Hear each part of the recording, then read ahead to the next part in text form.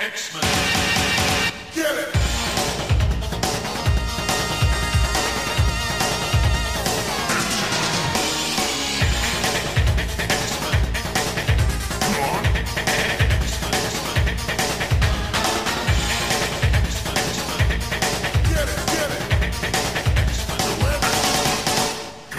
Hey everyone, and welcome to another exciting episode of Battle of the Atom.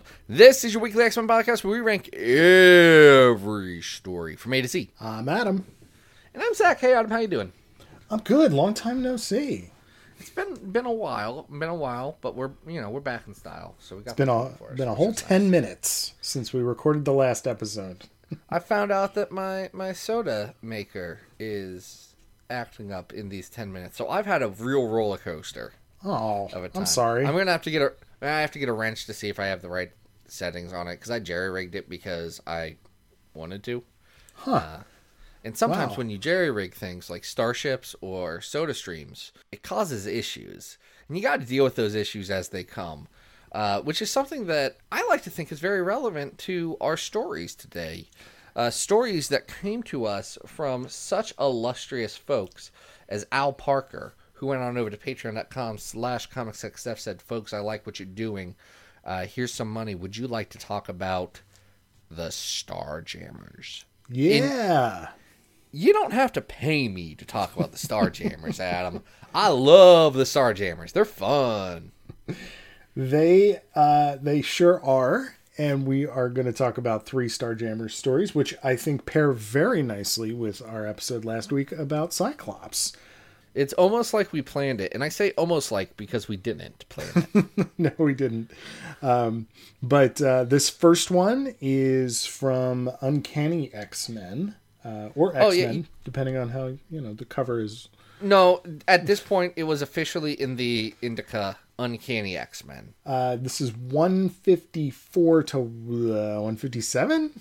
157. This doesn't have a real title, but it's the one where there's the Sidrian Hunters and Deathbird trying to, take over the Shi'ar Empire, and it's a whole thing.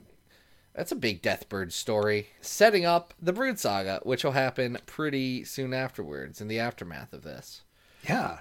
Can I ask you a question? When you think about X-Men eras, do you always have the cognitive dissonance that I do, that Dave Cockrum comes back to the book after John Byrne? I know Dave Cockrum comes back to the book. I know it's weird that Dave Cockrum comes back to the book. I also feel like that era between 143 or 144 to the Brood Saga is an era where the X-Men are in a transitory period. They haven't figured out where it's all going to click in this new normal with Jean gone, with Kitty on the team. And you get a lot of really good one-shots in this time period, and you also get a weird story like this, which doesn't all the way work, but does do a lot of X-Men stuff. This era, more than anything else, feels like if you were going to pick one moment in time to do X-Men things, it's right here. It's this and the Paul Smith stuff. That whole chunk of time is generic Claremont X-Men. And I say generic in a good way there. That's the easy pitch. That's what the 90s cartoon would be if it came out in the 80s. That's an interesting point, because we're getting things like Danger Room sequences, Storm talking to Cyclops about who should lead the team. We're getting the Corsair reveal to Cyclops and him being furious that Storm has kept this secret from him. And listen, Cyclops is 100% in the right here. Jean Grey made a bad choice there when she was like, "Oh, I know about your secret dad. I'm going to die and tell everyone but you, Scott." So this story begins with Corsair on the run from the Sidrian Hunters, who are this really fun sort of alien. Are they? They're not robots. They're kind of like bugs, right? They're kind of like bugs. They have a hive mind thing going on.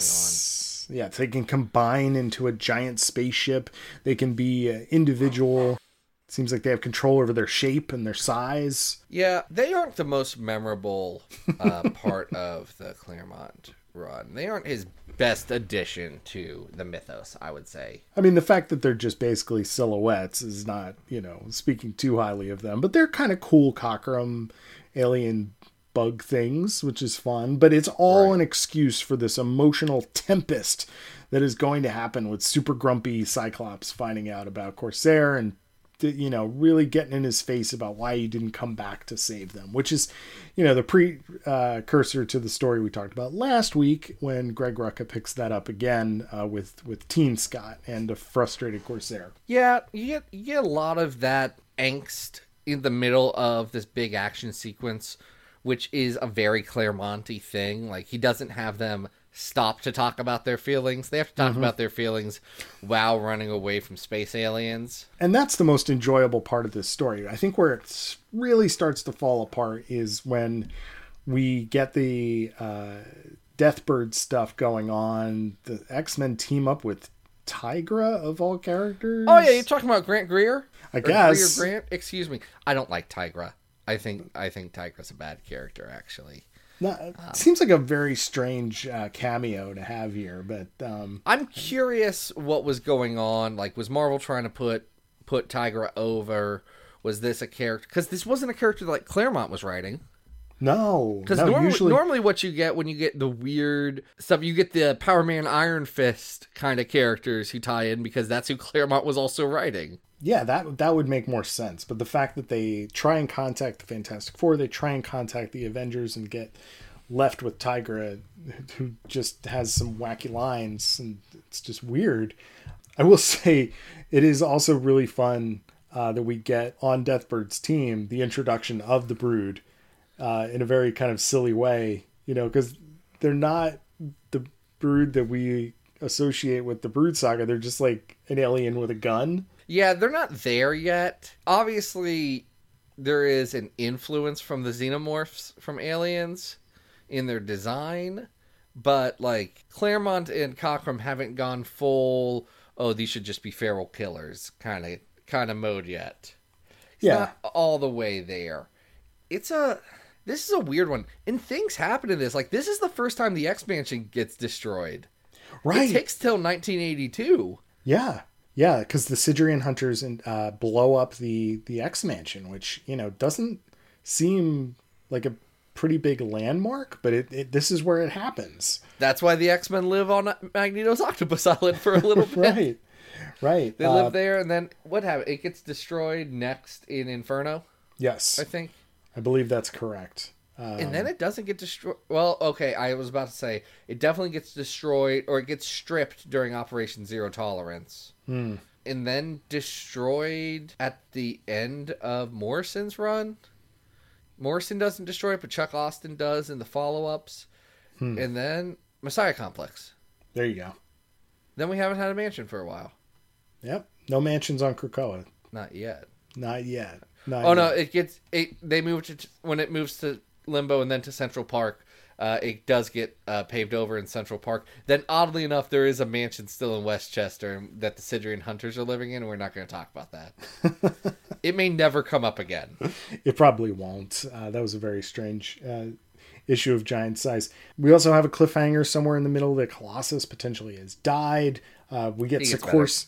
We get our guy Sikorsky, our little robot mosquito, putting people back together again, which is always great. Yeah, Colossus is going to die, and they're like, "Don't worry, we got magic space technology. He's fine." Yeah, I think the other thing that just really doesn't do this much favors is by the time you get to like 157, Claremont is getting so wordy with his word balloons and his text boxes that it overshadows a lot of the action that's happening here. Well, what I'm curious is, this is not, Cockrum's return is not as strong as his work in the 70s. And I don't know how much of that is because he's forced to be on a monthly schedule for this, where previously he was bi-monthly. I don't know how much of that is, because like this is very much Claremont saying, "Hey Dave, we'll do the stuff you like. You're back." Right.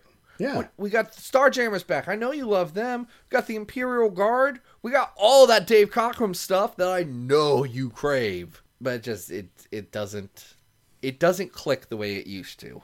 No, and we get to this point in 157 where Kitty pretends to be the Phoenix to scare the Shi'ar, and it just seems like there's a lot thrown into this grab bag, and it doesn't all add up. Is it fun? Yeah, I think there's some cool stuff in here. I think Dave Cockrum draws the hell out of any spaceship that you let him draw. Dave Cockrum loves to draw a spaceship. Yeah, but the draw here, the real draw, is the Colossus Corsair stuff. And beyond Cyclops. What did I say? I said you Colossus. said Colossus. Oh, yeah. Colossus is the one that gets stabbed with Deathbird's Deathbird stabber. Spear. Sure. Javelin. Yes. That's the draw. But, beyond that, I don't know. It's just There's a bunch of weird Shi'ar politics stuff, which I think Shi'ar politics are a trap that every writer gets themselves into when they want to play with the Shi'ar, and no one has ever done it right. I think War of Kings is about the closest you get to me caring about Shi'ar politics, but even then, I feel like everyone tries to add more and more and more onto it, and they're already really confusing space bird jerks. Yeah, I mean, I don't think you can say that no one did it right. I think Claremont got it, the first time. Okay, hold on. But here's so let's talk about that. First Claremont story with the Shi'ar is the stuff with the Mad Emperor Daken. Right. That's not actually very complicated from a political standpoint. That's where it's right. Okay, the Phoenix Saga does work. I'll give you that. Yeah. This here doesn't work as well. No. The stuff where Lilandra disposes of Deathbird in 275 doesn't work as well. Nope. Agreed. All of the other Shi'ar stuff between then and now, including the stuff now, doesn't work as well as you want it to. It's a trap. I agree. Because you try and make it more complicated than it needs to be. So, anyway, I definitely have a Shi'ar politics pitch. I would fall right into that trap. Call me Marvel. Don't call me. I don't write comics. I don't want to write comics. I do have a fun pitch that would love Adam, to hear you that. specifically would love it. Mm-hmm. Here's the thing, folks. I'm not writing Marvel comics. I just said it turns out there are 3 heads of the Shi'ar empire that could become king, like that have a right to the throne. And all of them have secret kids. So wouldn't it be funny if there was a big civil war between all their secret kids and positioning people? Anyway, this is what I mean when I say I definitely have a pitch for Adam X the Extreme. Perfect. The rightful heir of the Shi'ar throne. Of course. As we all know. I would. Well, here's the thing: the Mad Emperor Daken. We don't have to get into this.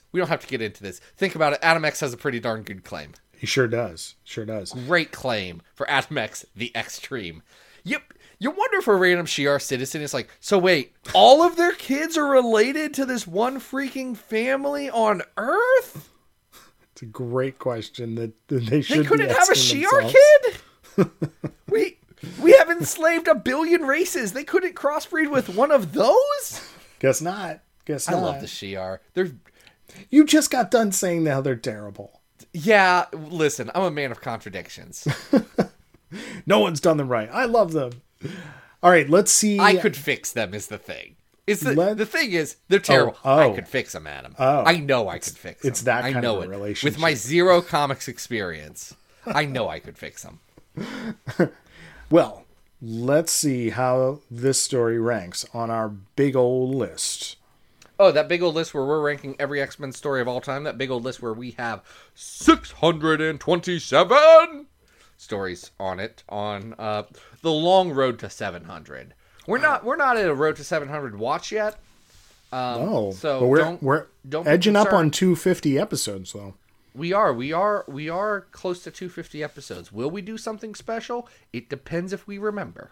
We haven't done much for the 50s, to be fair. That's true. It's fine. We don't have to do the 50s. We'll forget. We will forget until week 249 and be like, oh crap. How do we make this special when we're talking about checking notes? How do we make this special when we're talking about random issues of the Chris Claremont Nightcrawler miniseries from 2014?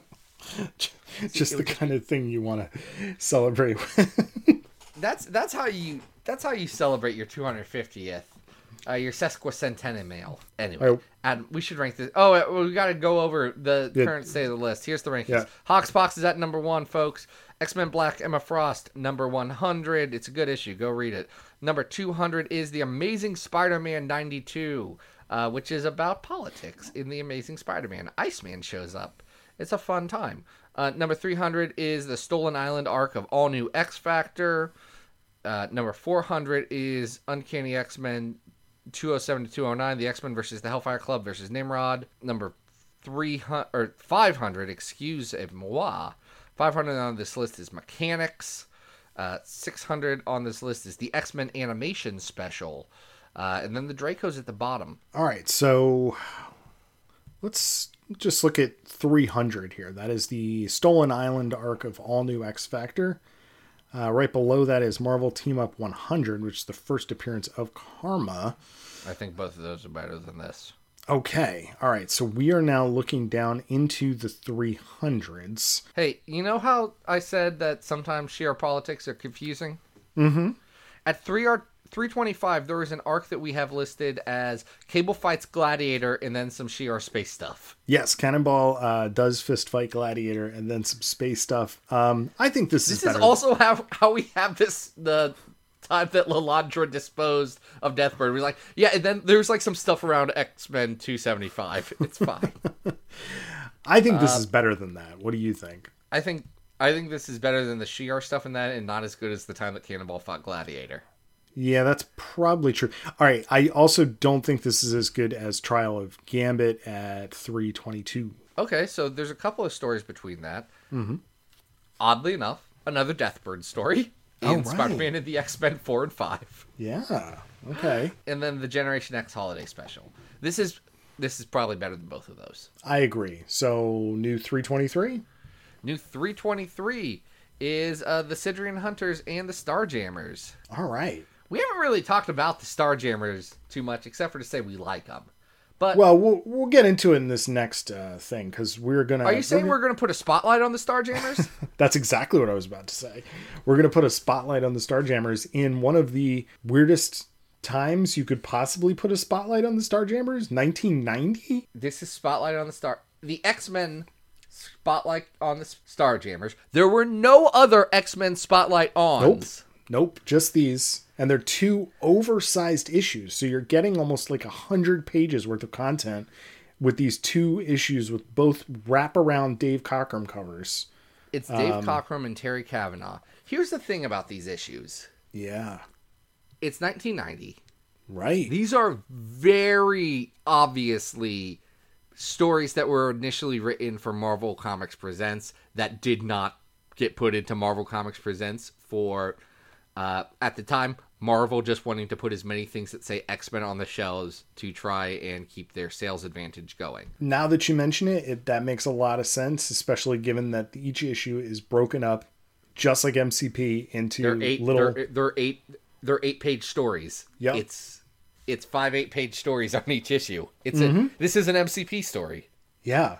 Which makes me wonder if, because Marvel Comics Presents was so X-Men heavy, if they weren't considering at one point doing, like, hey, let's just bundle those as Spotlight on, and then they drop that branding and they just put out, like, the Colossus God Country trade and then the Cyclops trade and all that. Huh. I don't know, but it's an interesting theory. Now, this has the potential to be a lot of fun. We have Dave Cockrum absolutely could to the Jammers, and we have our entire Starjammers core cast here: Corsair, Raza, Lilandra, Hepzibah, Ch'od, Kree is here, Sikorsky, Waldo, and even Xavier. And I was looking forward to this because the Nightcrawler Cockrum mini is such a blast. It is so much fun. And I was kind of expecting something similar here. And unfortunately, with Kavanagh at the pen, it's not as enjoyable. Had you read this before, Adam? I've flipped through it before, and it does have some delightful surprises in it, which we will get to. But taken as a whole, especially given its length, it leaves a little to be desired. It really does. Like, the first half is where the Marvel Comics Presents format really makes its mark and shows itself. Because what happens in the first issue, the Starjammers capture some ship, and this guy shoots out all of these time crystals or whatever that'll get them on their Falcon quest. And it's a map, and they have to Legend of Zelda style collect the 5 pieces so that they can go get the treasure at the end. So the team splits up. You get some stuff with Ch'od and Hepzibah. You get a arc with Corsair. You get a thing where Binary and Raza are hanging out. You get a solo Kree story. Hands down, the best part of the books, to me. You find out that Kree is, 1, hated on his home planet. Right. 2, has weird lettering. And I want to give props to Augustin Moss, who does the lettering there. Because the Kree stuff, it just looks like alien symbols. Except for every once in a while, he will make all of the symbols form words. Like, there's a lot of symbols in this one. So there's like 3 balloons going, and one of them says Claremont, and the other one says balloon. Because it's like, we're doing a Claremont balloon here. This is a very wordy thing. Do you get it? Do you get it? You find out that he's a pariah on his planet for something he did, and that has reflected badly on the family that Kree left. People know Kree. It's a white little, like, fuzzy, like, pet otter-looking guy. Yeah. Has a deep backstory here, though. Being chased by Keystone Cop otters. I mean, it's wild. It's so much fun, and you could tell that Cockrum is having a lot of fun drawing these characters, doing this very cartoony things. It's weird. All of that comes together. Oh, by the way, Charles Xavier's brain dead and merged with the Starjammer ship computer Waldo. Yeah. It adds nothing to the story. It's very weird. No, but dude's dead. Like, he gets better. If he's hanging out with the Starjammers, I guess he's always got Sikorsky to bring him back in a clone body. But it's wild. That's not the wildest thing that happens with Charles Xavier, because after they get all the Falcon time stones or whatever, Deathbird and the Imperial Guard come and they do a fight, and it's Deathbird's Imperial Guard, which you know them, they're the bad ones. It's the Imperial Guard that you don't love as much as like Hussar and Manta and Warstar, and there's 2 new ones, Black Light and White Noise, which we should use more because they're fun. The one whose name I always forget, but is Dave Cockrum drawing Colossus, but as a guy with stars all over him. That one's fun.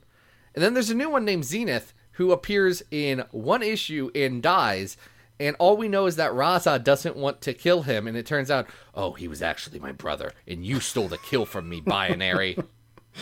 Yeah, there's this weird tension between Raza and Binary the entire time. And we also get before the big Xavier reveal, which we'll talk about in a second, we also get a cameo from Excalibur, because it turns out the Falcon, spelled with a PH, is none other than Rachel Summers hosting the Phoenix. Yeah, it's the Phoenix Force. The Shi'ar is looking for the Phoenix Force. Which, if you've already done the retcon that the Phoenix isn't just Jean Grey and that it's some cosmic thing, tying the Shi'ar to it, go for it. That makes sense. Claremont was already having them afraid of the idea of the Phoenix, in that case just being Jean Grey because she ate a whole planet once, and that was a bad thing. But, it works here as that's a fun little reveal if you don't know it. It's not expected, especially because people using and getting the Phoenix was not overdone by this point in 1990. It quickly would be. Mm-hmm. Continues to be. Continues to be. Hey, Adam, who gets the Phoenix Force in this one? Oh, man. Wouldn't you believe it? It's Charles Xavier, and he's is it wearing... weird that Charles Xavier is immediately wearing the Dark Phoenix costume? It is got to be... There's got to be a story behind this, because it's not just that Charles Xavier is like engulfed in flames or something like that. He's straight up wearing the red Jean Grey Dark Phoenix costume and flying around and like hitting people. It's really funny.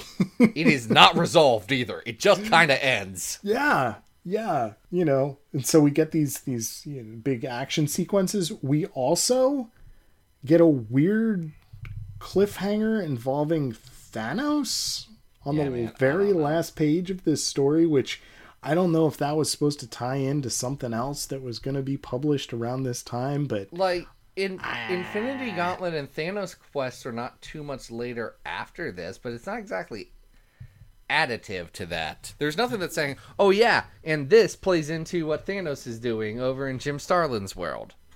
no, it seems very weird.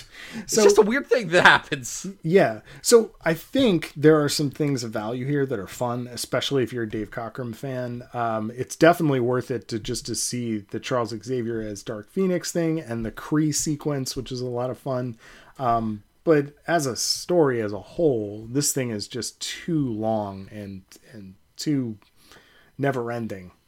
It's a very Marvel Comics Presents thing where they have 8 pages, they have to establish the story every time. It's the same problem that like you have if you're reading like a Prince Valiant or some sort of newspaper comic that's serialized. Sure. Where you have to restate the problem every time. Slightly move forward. And then cliffhanger. Right.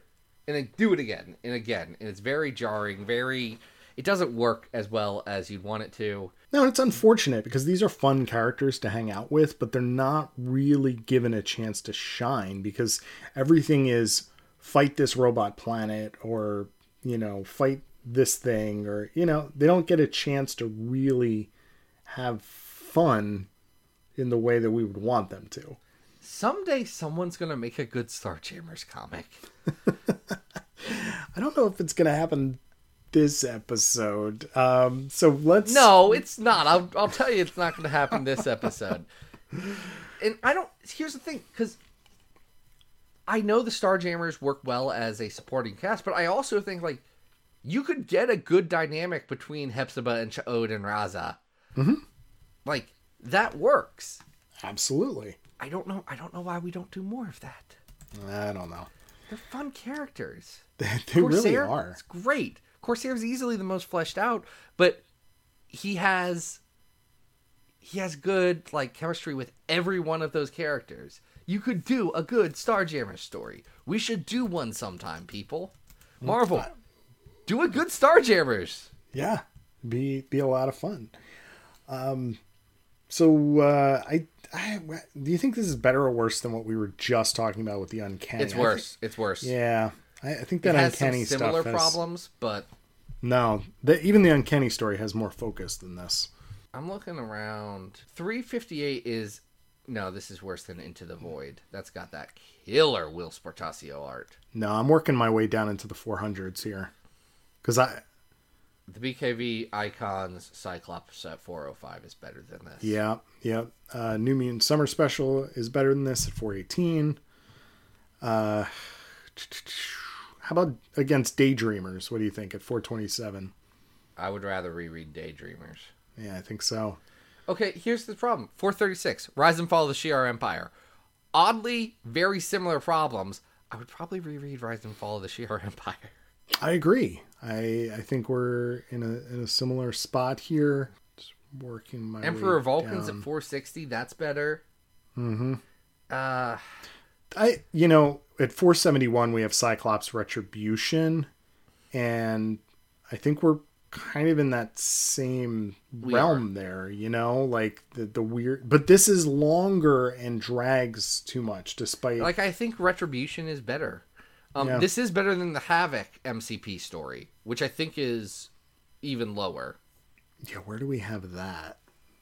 That's pretty low. I think we ranked that. That's pretty... 583. Yeah, We're above that by. I don't think we're down that far. This is better than 554, which is the 2 Captain Marvel issues. Oh yeah. I think. And was Wildcats X-Men better than this? Yeah, it probably is. That's at 503. It probably is. Is Cyberforce X-Men better than this? No, I don't think it is.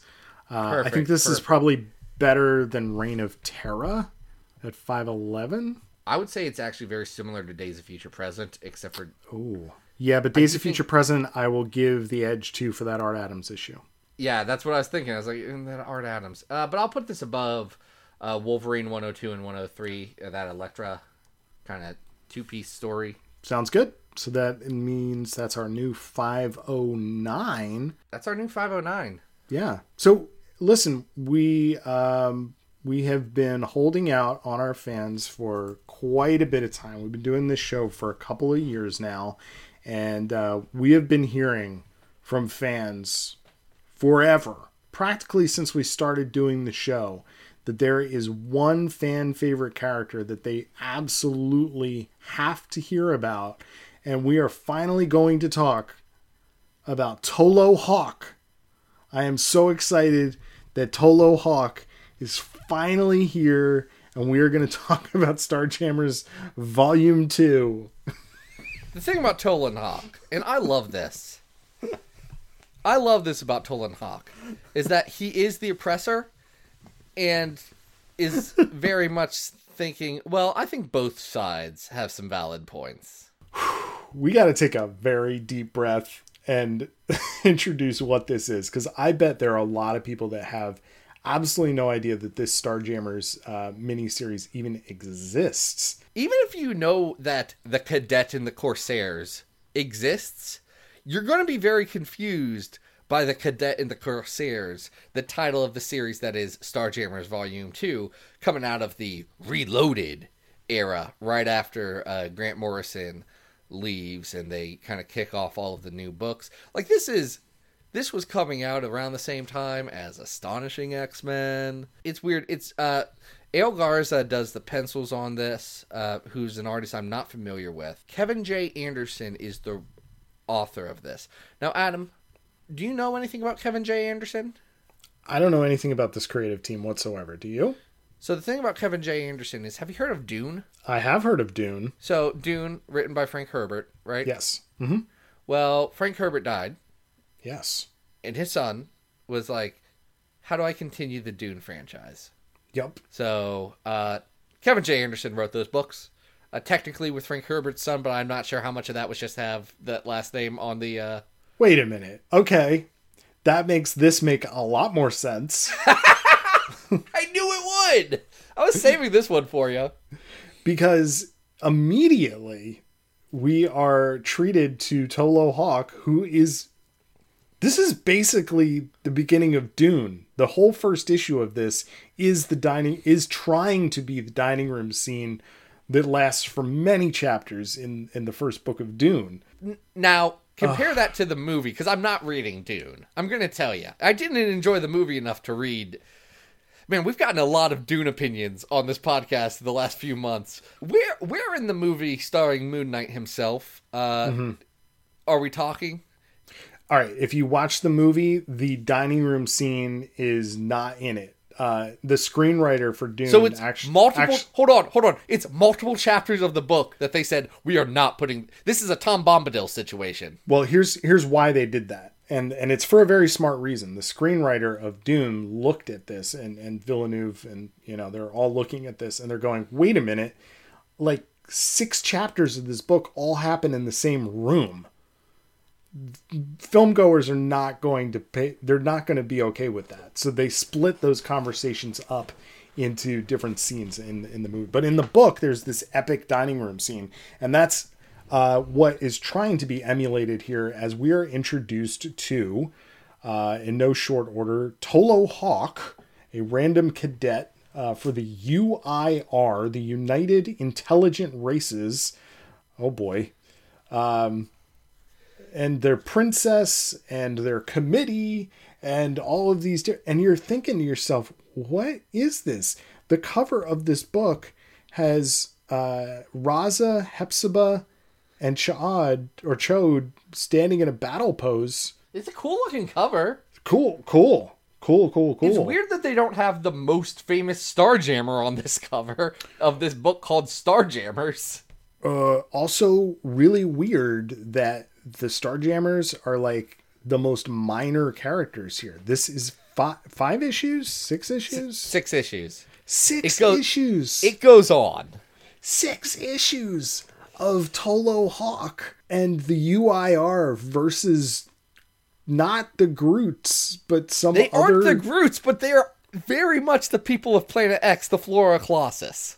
They're tree people whose species is being eradicated by the UIR, this very, very racist organization that is going across the galaxy and wiping things out. But they're also going to eat the seeds of the tree people and become the new, like, superior race or whatever. Right? They do drugs from the tree people's stuff. Right. Y'all, this is a Dune situation. It's crazy how much this is just trying to be Dune. It would be, if it was comics and it was, hey, we're just ripping off Dune, that's in a long and beautiful tradition of people ripping off Dune. The fact that it's the guy writing Dune ripping off Dune Right. is very funny. I think there's also, a pretty large portion of the Dune fan base who would say, once Frank's out, that's pretty much it. You know what I mean? And I haven't read the entire Dune franchise. I haven't even will finished never Messiah. read a single page. I will only look at that cover of the God King of Dune, where Pretty Boy becomes spoilers for Dune. Sorry, Yeah. if you guys don't want spoilers for this book that came out in the 70s. Did it come out in the 70s? Yes. Earlier, And actually. this is on the cover of one of the books that came out in the 70s. Yes. He is resurrected Okay. as like a slug guy. Yeah, Timothy Chalamet's character is mixed with one of the sandworms. And it's a very funny picture on the cover of Dune, the God King of Dune. So not only do we have all of this, like, Dune style story that's trying to get injected into here, but this main character is terrible. He's the worst. He is consistent in his, like, confusion, he kills an entire spaceship worth of... We got to talk about this. We got to build up to that. We got to get up to that. There's a light genocide that he does and is immediately forgiven for. It's because crazy. He, essentially, the Nazi people? the Nazi group, the white supremacists, they are attacked by the Starjammers. The Starjammers, who are just Ch'od and Raza, and then a guy named Captain Kalex and a bunch of tree people, a bunch of Groots called Thorns. They are not Thorns. Groots. They are different from Groots. If Marvel was going to make this a thing again and never bring this up, they would just be Groots. They would Yes. just be like Groots from a different planet. It's fine. They're Groots. Yep. They slaughter everybody that they can and get this kid gets taken as their prisoner. There's a little bit of a Jim Hawkins situation here where he starts to get raised by them as the pirates and then tries to escape. They try and say, hey, the reason why we hate you guys is because, one, you're a really good thing that only cares about humans. The humans are living great. You're very racist. So Yeah. we don't like that. Also, you're eating our babies as drugs. And that's not cool. Yeah. And even He doesn't buy it, though. No. He then does a genocide to try and escape. He kills all of the other pirates. It's wild that he does And then they this. take him back to their base and forgive him. And They're they're still "You like, did it." oh, he's got some room to grow. It's okay. It's like, listen, no, listen, kill listen. him. If you grow up in an environment where you are told that your race is superior and everything else is bad and to listen to people, I understand there's a bit of deprogramming that needs to be done. And there is a level of forgiveness that you can provide to people for their past actions. When you do several hate murders, and he is very racist as he does these murders, Oh, yeah. like racist against tree aliens, let's be clear. But it is very bigoted at how he's killing these tree aliens. Mm-hmm. I'm not sure if you want me to like Tolo Hawk and want him to be the protagonist here, I'm not convinced you're doing a very good job, Kevin J. Anderson. No. And it's still not until the very last issue when his own people shoot at him that he is like, oh, I am the bad guy. I'm the baddie. We're the bad guy. It's like, yes. Oh, no. Oh, okay, that my makes God. sense now. Yeah. Tolo Hawk's an idiot. So the fact that, we really don't get to see Hepzibah until the very last issue. and we're just riding sidecar with Raza and Ch'od. They're not the stars of this story. It's like, why is this called Starjammers? What is this? It's very weird. Like, you don't get any reference because you're trying to figure out. Wait, one, it's 2004. We know how like Marvel Space is ran. You got you got a handful of groups. You know what they are. You got your Shi'ar. You got your Kree. None of those guys show up. The Skrulls, they ain't here. Nope. You get these new people. You know where the Starjammers live, and it's not over here. And their captain is Corsair, not this tree man, which is weird because this is called the Cadet and the Corsairs. And also, you're doing a Starjammers book, but your characters are Raza and Ch'od, who are the third and fourth best Starjammers? It's absolutely bonkers. I don't know why this exists, and I think it's You don't get any reference. All you get is, like, by the 4th out of 6 issues, they're like, yeah, we got lost in space somehow. We don't know how we got over here. We just decided to hang out with these tree people for a bit because we definitely couldn't get across the galaxy to meet all of our friends. Yeah.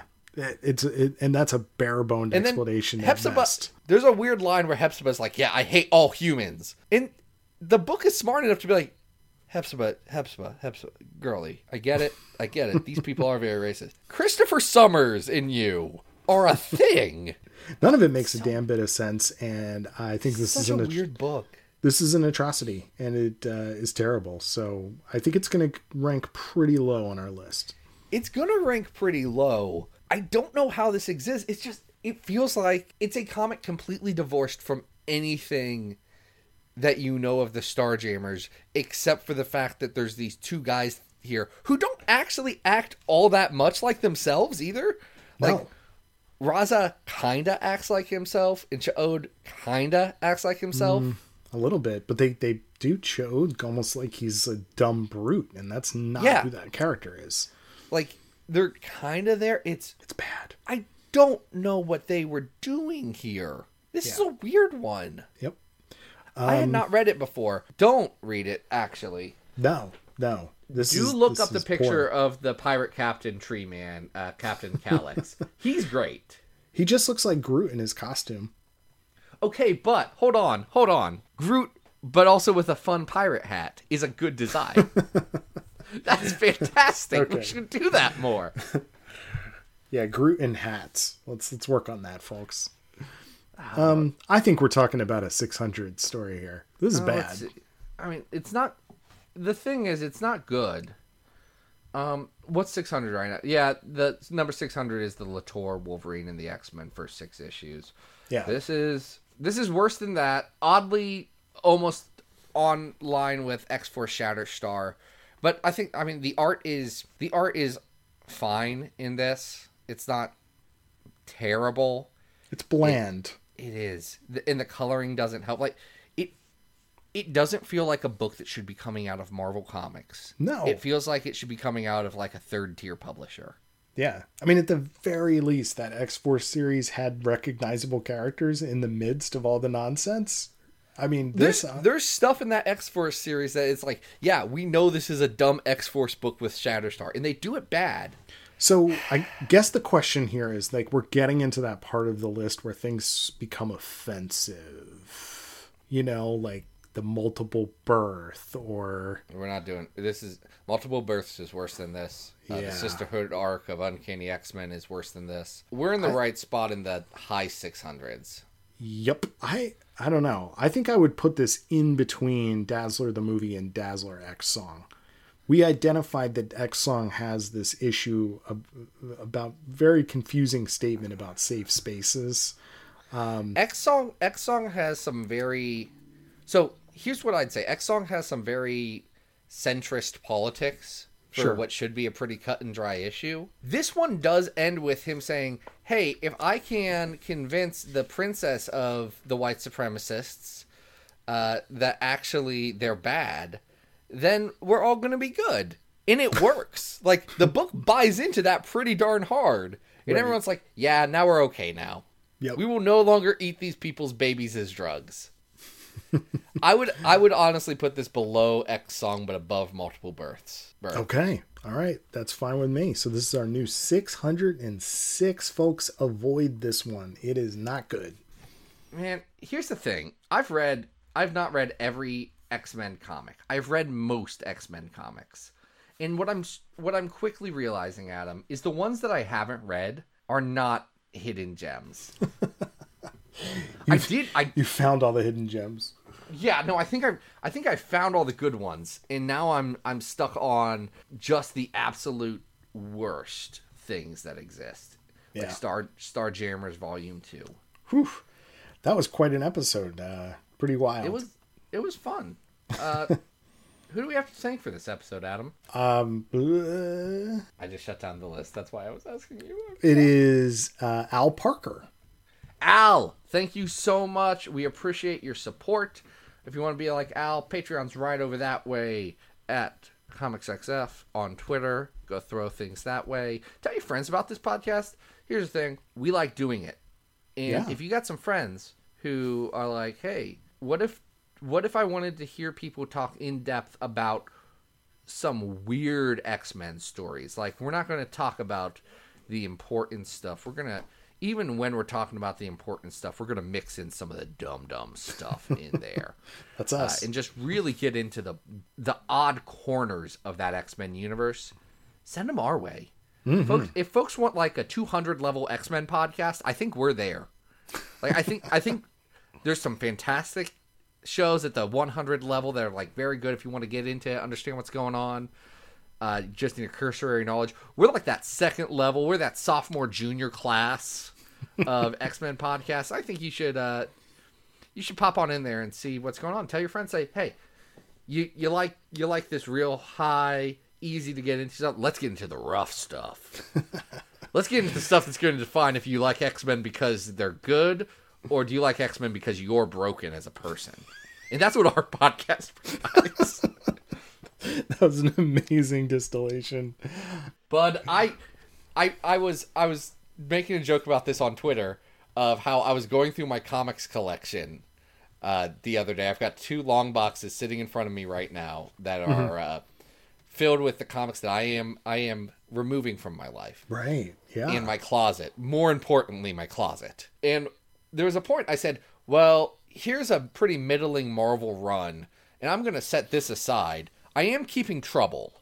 I have to keep 4 out of 5 issues of Trouble because that's where I'm at. I'm a broken person who says, no, I have to have the weird trash in my life. I'm right there with you, man. Right there with you.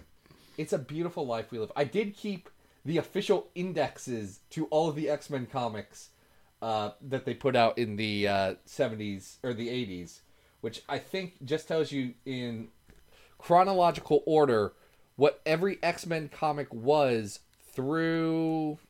No, that's classic. Oh, through the Phoenix Saga. So if I want to know what was going on in any of those issues that they missed, I can check that out. That's good, because there's, no way you've read those a million times. Well, the reason I kept these around is because they're like, hey, some of these, it'll tell you where chronologically weird backup stories should fit into things. No, I remember those being yeah, cool. let's go. Yeah. Oh, like, hey, look, there's an Angel story in Marvel Treasury Edition 27 that takes place between X-Men 138 and 139.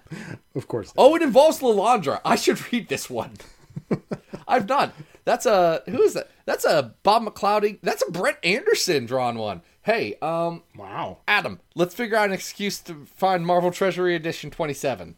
Will do. We got to check out the list. So, anything you're working on there, bud? I'm working on how to figure out how to talk about Marvel Treasury Edition 27 on the podcast. That's where I'm at right now. And cool. I'm working on the next generation of air conditioners and water heaters. Of course, as always. That's what I'm doing. I've got that HVAC refrigeration life going for me. It's exhausting. Adam, what's up? What are you Folks, you can always follow me on Twitter at Arthur Stacy. And Zach, what do we have on tap for next week? I don't know. As I said, I shut down the list way too early. Let's see. What's X-Men? Is next week cool Storm stuff? What's X-Men 42 to 44? Yeah, this is cool X-Men. Cool Storm stuff. Yeah, we're doing Storm next week. She's great. Yeah. But until then, folks, this has been Battle of the Atom. We hope you survived the experience. Get it!